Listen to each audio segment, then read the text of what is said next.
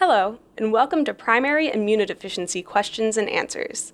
This podcast is a service of the Immune Deficiency Foundation, or IDF, a nonprofit organization dedicated to improving the diagnosis, treatment, and quality of life of people diagnosed with primary immunodeficiency diseases. You are listening to one of several special episodes focusing on young adults. In this series, we are going to be diving into topics that matter most to young adults living with primary immunodeficiencies, or PI. And now, let's begin.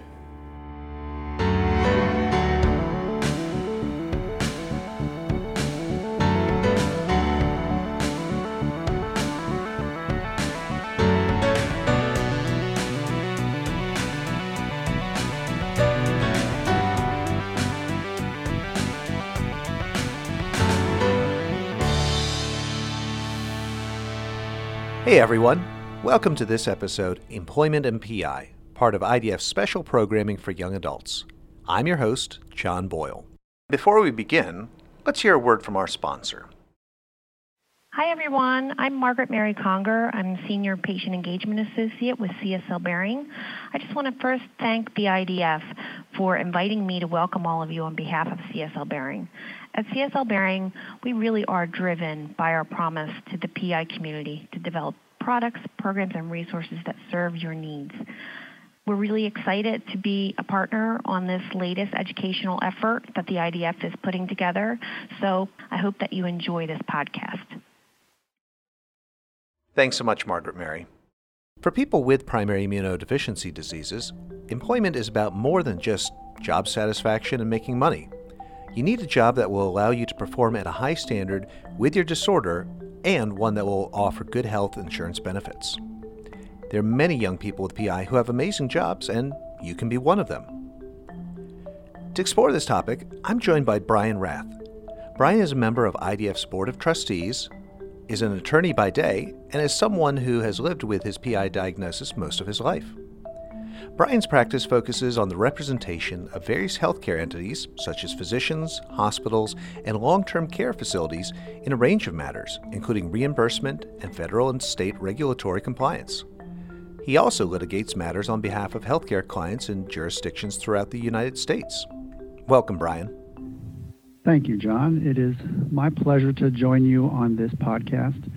As you said, I am a member of the Board of Trustees at IDF, and I am also a longtime volunteer and an even much longer patient with a primary immune deficiency. As you also said, I am a lawyer, and so as a lawyer, I think I have to say that anything I say here during our discussion is not and cannot be constituted as legal advice to anybody. And also any opinions that I may share with you and the podcast audience are my opinions and not opinions necessarily of the IDF. So now that we got the lawyerly stuff out of the way, I think we can probably dive right in. Excellent. Well, appreciate the considerations there. We will take that to heart, as will, I'm sure, our listeners. And we just do appreciate your being here. And as you said, let's dive right in. So first, let's discuss the considerations that people with PI must have when finding a job, whether it's their first job or a new job, and not even just a job, but what do patients need to consider when choosing a career? It's interesting. I work with the teens in the IDF Teen Escape Program, and I have a chance to speak with them directly about these and other kinds of issues that they're facing. And I get this question a lot, particularly from teenagers who may be discouraged about certain industries or certain jobs. I've had kids ask me about being doctors or being nurses or being teachers and the exposure to certain illnesses and germs and that sort of thing that those jobs would entail.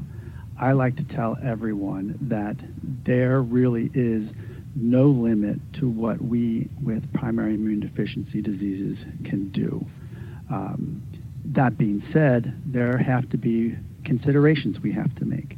We may have to take care of ourselves a little more than the average person. Maybe it's just hand washing, or maybe it's wearing a mask, or maybe it's getting more rest, or just concerning ourselves with our own health care. And that may take a little more effort and a little more awareness than some other people, but I believe there are there is pretty much nothing that we can't do.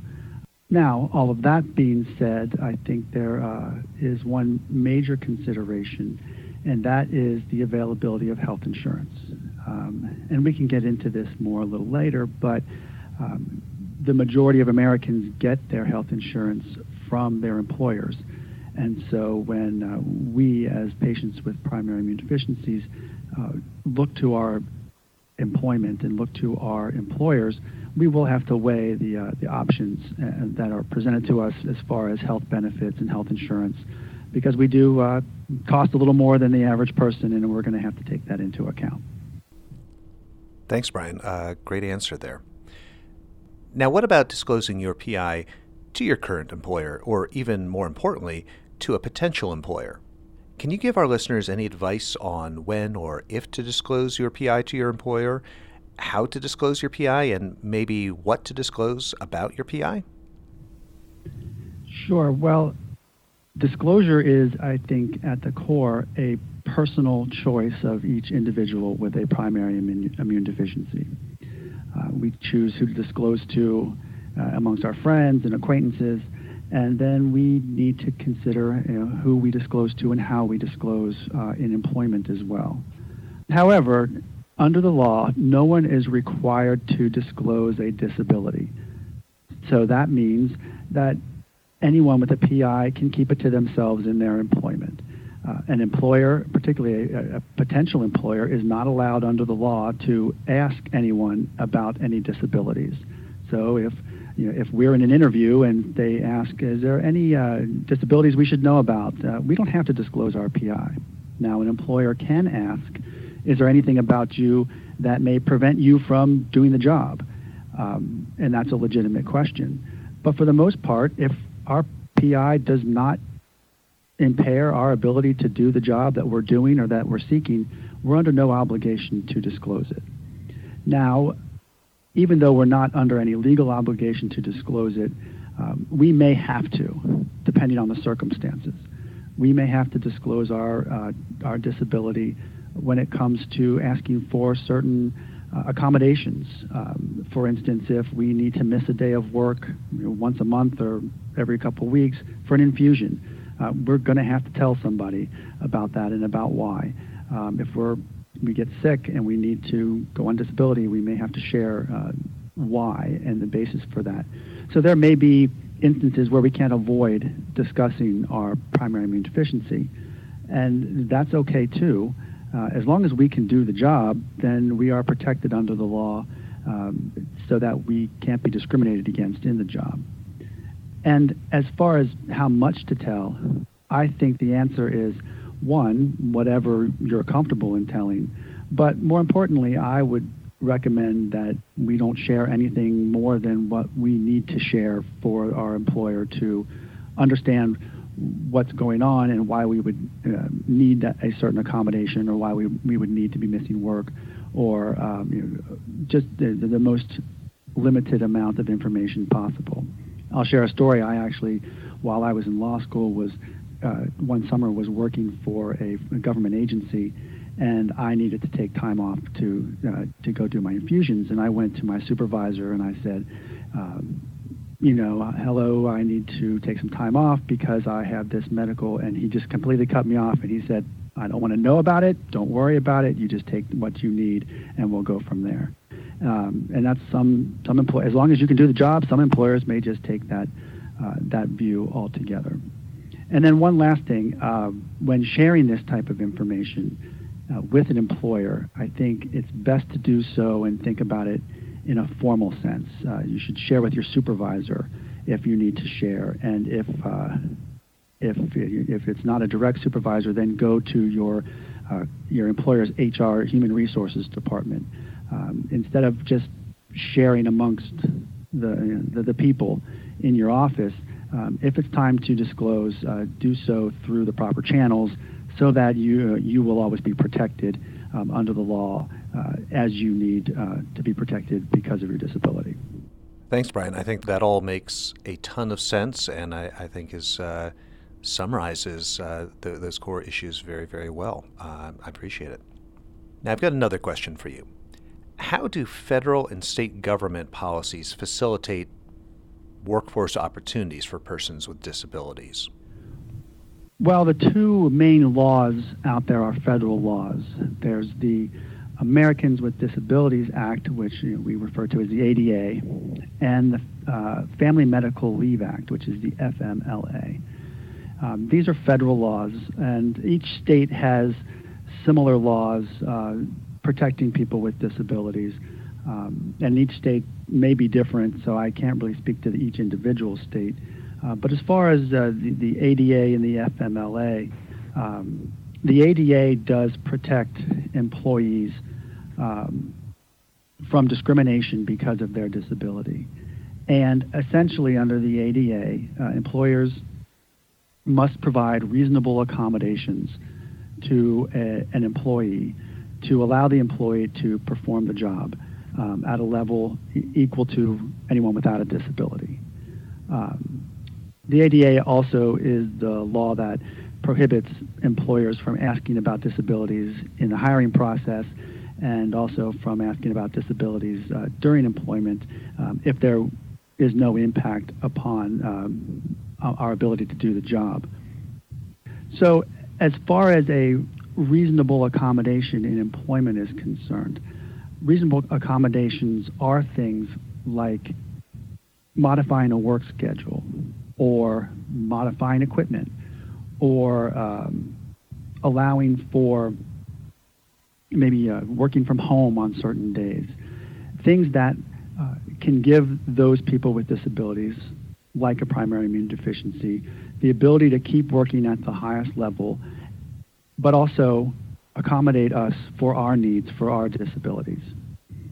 It could be simple as every other Friday I need to take off early so I can go to the clinic and do my infusion. Those are simple accommodations that employers would be required to provide to people with immune deficiencies. Now, under the ADA, it does not require employers to provide any type of accommodation. The employers can't provide accommodations that are vastly too expensive or that would impact how they do business. But for the most part, people with primary immune deficiencies aren't going to have to incur those types of accommodations. So overall, we as people with primary immune deficiencies are protected by the ADA in our employment in both becoming employed by an employer and in keeping our jobs as we're employed. Now, the second law that would apply to us is the FMLA, the Family Medical Leave Act. And under the Family Medical Leave Act, employees can take up to 12 weeks per year of unpaid medical leave. And this unpaid medical leave can be used not only for our own medical conditions or for the medical conditions of close family members. So if we're a parent of a child with a primary immune deficiency and that child gets sick, then a parent is able to take time off from work to care for that individual. Now, the 12 weeks of medical leave the FMLA provides is unpaid, and that has to be a consideration as we take advantage of this leave. But it also guarantees that we as employees can come back to employment at the same type of job or the same level as we had when we left. So if we have a job that we take 12 weeks off of and the company has to replace us with somebody else, we're still guaranteed that when we come back, we're able to get, if not our specific job back, another job that's comparable to what we were doing before. The 12 weeks of unpaid leave does not have to be taken consecutively. It can be taken in bits and pieces throughout the year. And that can be beneficial for people like us with PI that may need to take a day or two here and there for our infusions, or a day or two here and there for medical procedures or for short-term illnesses. So we are able to take our 12 weeks in little chunks throughout the year. And one thing to keep in mind, though, is that these protections are only for employees of companies that have at least 50 employees or more. So people that work for smaller employees do not necessarily have this legal benefit. Now, the employers may offer certain types of leave on their own, but the FMLA applies to companies with 50 or more employees.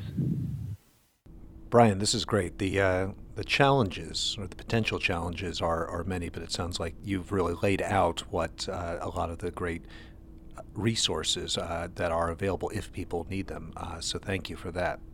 So let's take a quick break here, and then we will talk some more. That sounds great.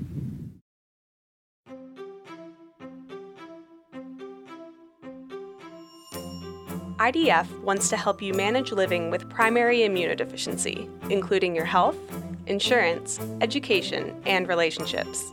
You get support from your family and friends, but IDF can provide you with advice and resources to help you cope with a wide variety of issues related to young adulthood and PI. Please visit us at www.primaryimmune.org for tips, advice, and support.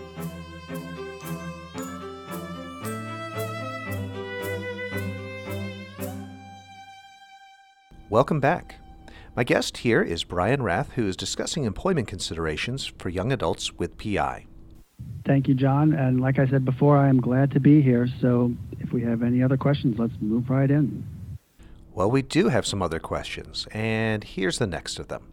So now that we've talked about some of the generalities of employment issues with living with a PI, one of the most important aspects of dealing with this new job is the health insurance that comes along with it in many cases.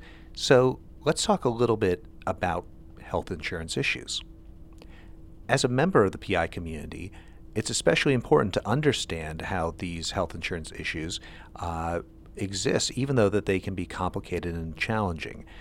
Brian, can you explain a little bit about how health insurance ideally should work? How health insurance should work? That's an interesting question. I think that is somewhat of an ideal situation question. But how health insurance should work is that a large group of people would pay into a system, and that system would cover everyone's health care needs equally. And that means the costs of everyone's health care would be shared amongst the group.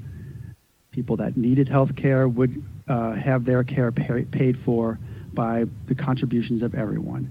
And those that didn't need health care at a particular time would be guaranteed to have their health care services paid for in the future if they were to need them. The larger the group, obviously, the more money would be available to care for people. There would be more healthy people contributing to the system to cover the costs for the less healthier people. Also, the more people that are part of this system that are contributing and that are insured actually drives the cost of healthcare down, because people with insurance tend to use it and go to the doctor and seek healthcare earlier than they would otherwise if they didn't have insurance. So that if I were to get a cold and I didn't have insurance, I may wait until that cold got very bad before I showed up at the emergency room. But if I were to get a cold and I do have insurance, I may go right to the doctor and he may prescribe antibiotics, and I might be over that cold in a few days and never have to go to the expensive emergency room. So ideally, the more people that are insured, that contribute into the system, the more people are covered under and have their health care needs paid for, and the less the health care needs actually are in the grand scheme of things. Now, this ideal is sort of what the Affordable Care Act, which many people know as Obamacare, was striving for within the system that we have now of private health insurance companies, which is not ideal at all. And the idea of the Affordable Care Act was to ensure the most people possible, so that the most people possible were contributing, not only contributing to the system, but the most people possible had health care coverage so that they would be able to use the health care coverage earlier and therefore drive costs down over the entire system. I did fail to mention one very important aspect of health insurance, particularly for people with primary immune deficiencies. And one very important aspect of health insurance that the Affordable Care Act tried to address as best as it could, and I think it did, was that there are certain of us that have pre-existing conditions. Certain of us that, when we contribute to this system of healthcare, know that we have conditions that will necessarily incur costs to the system. And most of us, particularly those of us with primary immune deficiencies, did nothing to obtain those pre-existing conditions. That's how we were born. We didn't have a choice. Now, the Affordable Care Act, and I think what is the right thing to do within the healthcare insurance system, is prohibits any discrimination against those of us with pre-existing conditions. We are allowed to be part of this system, and we contribute into the system. Our health care is covered. Now, we still pay into the system just like everybody else, and so we are still part of the entire community, but we are protected, and the law protects us from being excluded because of our pre-existing condition. Brian, thanks for that addition as well. So just so we're all on the same page here, can you tell us a little bit about the different types of insurance, a little bit about each, public versus private, anything that you think that our listeners need to understand as they're getting a handle on all of this? Sure, and quite honestly, this is another topic we could have 1 million podcasts on, or one podcast that was 2 days long. But briefly, health insurance right now is set up where there are private health insurers in the marketplace, and we've heard the names Aetna and AmeriHealth and Blue Cross Blue Shield and those types of insurance companies. And most people in America get their insurance through those types of private insurance companies through their employers. So we go to work for a company, and me, for instance, I work for a law firm, and my law firm has a contract with the local Blue Cross Blue Shield plan, and therefore I'm insured through my company by the local private Blue Cross Blue Shield plan. That's how most people get their insurance. Those insurance companies, those private insurance companies, also offer individual group insurance policies, and people can go and just pay directly for their insurance from the private insurance company. That's a much rarer instance. Then there is medical insurance provided by the government. First, we hear often terms Medicaid and Medicare, and what's the difference, and what does that all mean? Essentially, Medicare is government-sponsored health insurance paid for by the federal government that's available to people who either have disabilities or are over 65. Medicaid, on the other hand, is a joint program paid for by the state and the federal government that provides health insurance to people who have limited means, to people with incomes and with resources below certain levels. So people who are too poor to buy their own private health insurance are covered by Medicaid. Medicare is provided to the aged and disabled. So when we talk about government insurance for young adults with PI, many of us may need to be under a Medicare program as disabled individuals, and that's how we would get government health insurance. And then there's a mixture of private and public insurance under the Affordable Care Act or Obamacare, in which people are able to obtain health insurance on an individual basis, not through their employer, from these private health insurance companies, but their premiums are supplemented by the federal government.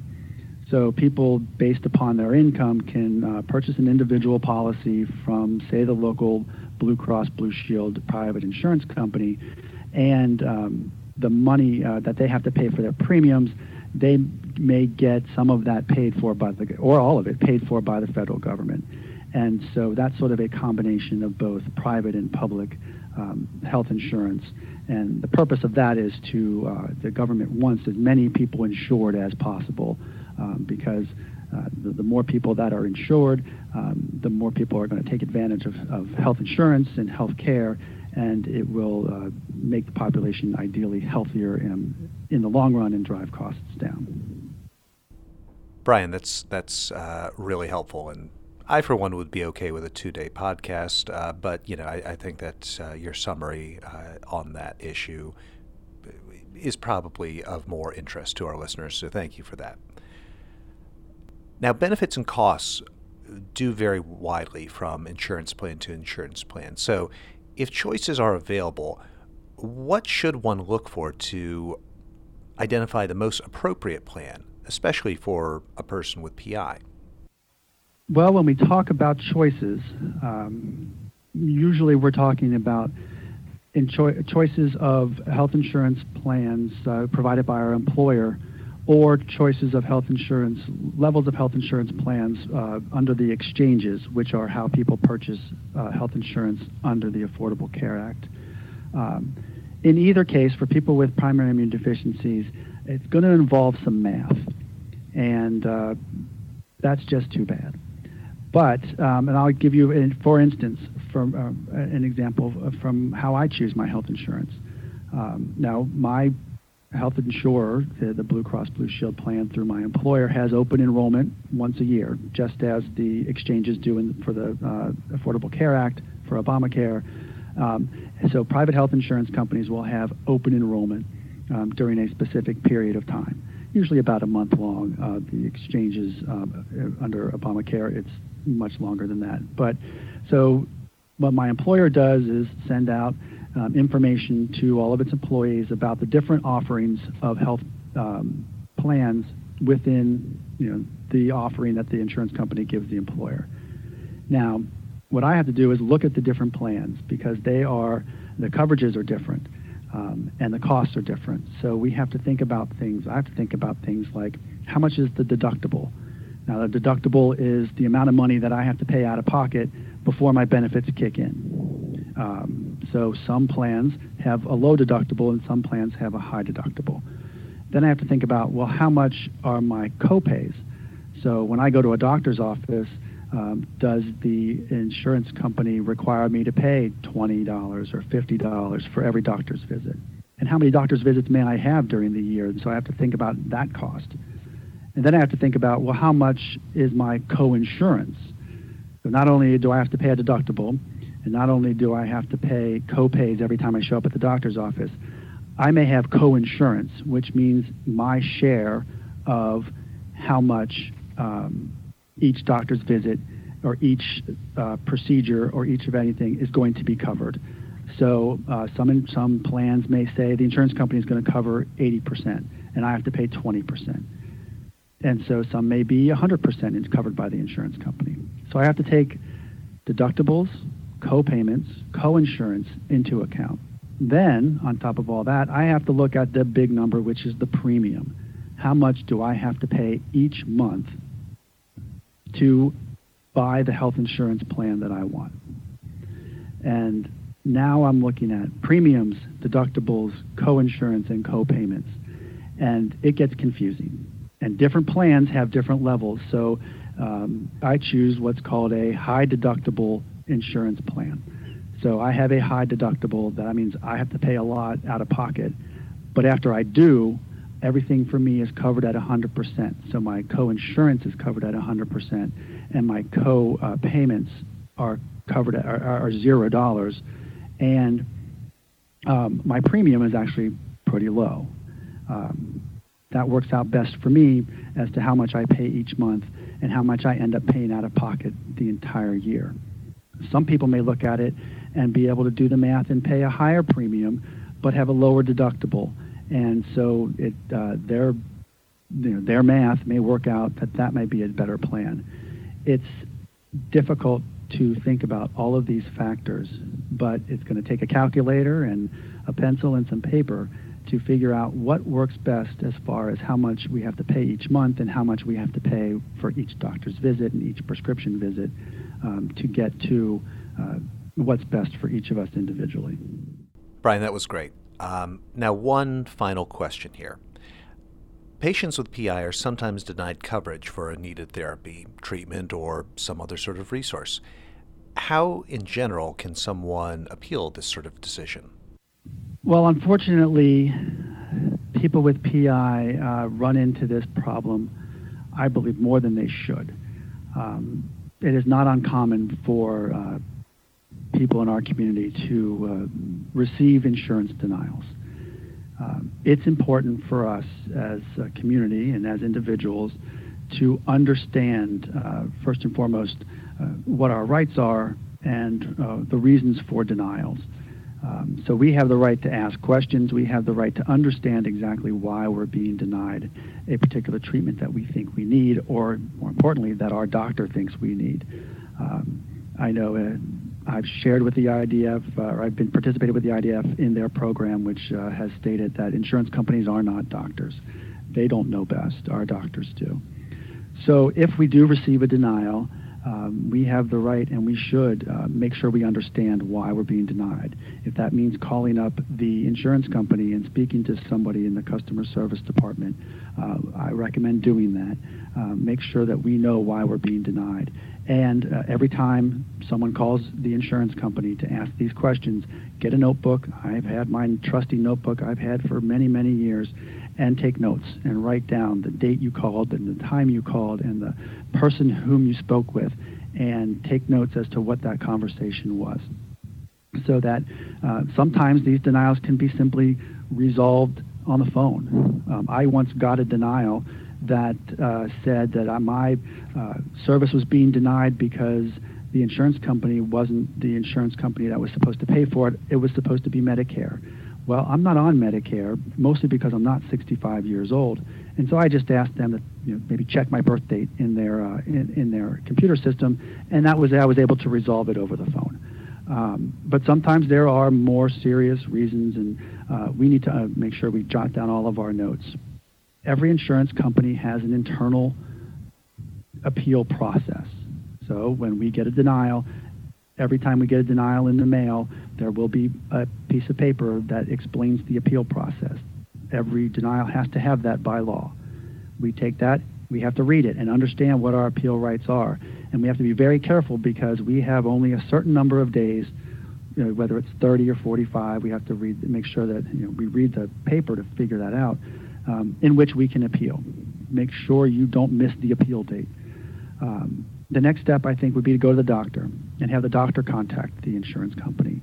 And having a doctor advocate for you as a patient with PI is, I think, the best thing we can do for ourselves.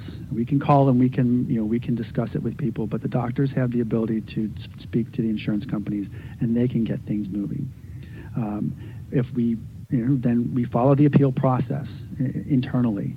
Once all the appeal processes internally are exhausted, if we still haven't gotten the result that we feel we should get, there will be another level of appeal process to an outside entity that will then take over the case. Most often, we don't have to get to that point. But the most important thing is to understand the appeal process, make sure we follow the deadlines, we get our doctor involved, and stay diligent. Keep making those phone calls, keep taking those notes, and keep pushing. Oftentimes insurance companies will deny something and just hope that we go away, because then they don't have to pay for it. But if we're diligent and we still pursue our rights that we know we have, we can get the results we need. And I make one final suggestion to anyone that may be having any issues with their insurance company is to contact the IDF. Obviously, the IDF has resources that we as individuals just don't have, and the IDF can help guide us through this process as well. And I think the IDF is invaluable for this situation for those of us with a primary immune deficiency. Brian, thank you so much for taking all this time to come and share your perspectives, both with the kind of general employment issues, and then, of course, where these employment issues run into insurance, which is, of course, absolutely critical and kind of a part of, being a young adult and learning to live with PI. So, Brian, thank you once again for joining us here today. Thank you, John. It was certainly my pleasure. I appreciate you giving me the opportunity. And many thanks to our listeners for being with us today as well. We hope that you'll join us for the entire series as we continue to explore the concerns of young adults. Until then, all of us here at IDF want to wish you good health and strength. And remember, you're never alone. There are always people out there who want to help. We all just have to find each other.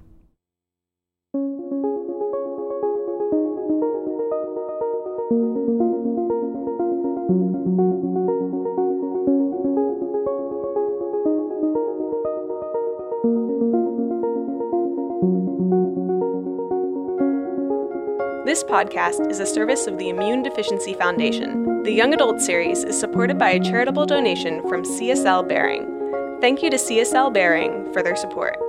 Also, special thanks to Bryson Kemp for scoring this episode. Please subscribe to this podcast so future episodes will be pushed to your device automatically. And rate us on iTunes, as that will help others discover this podcast series.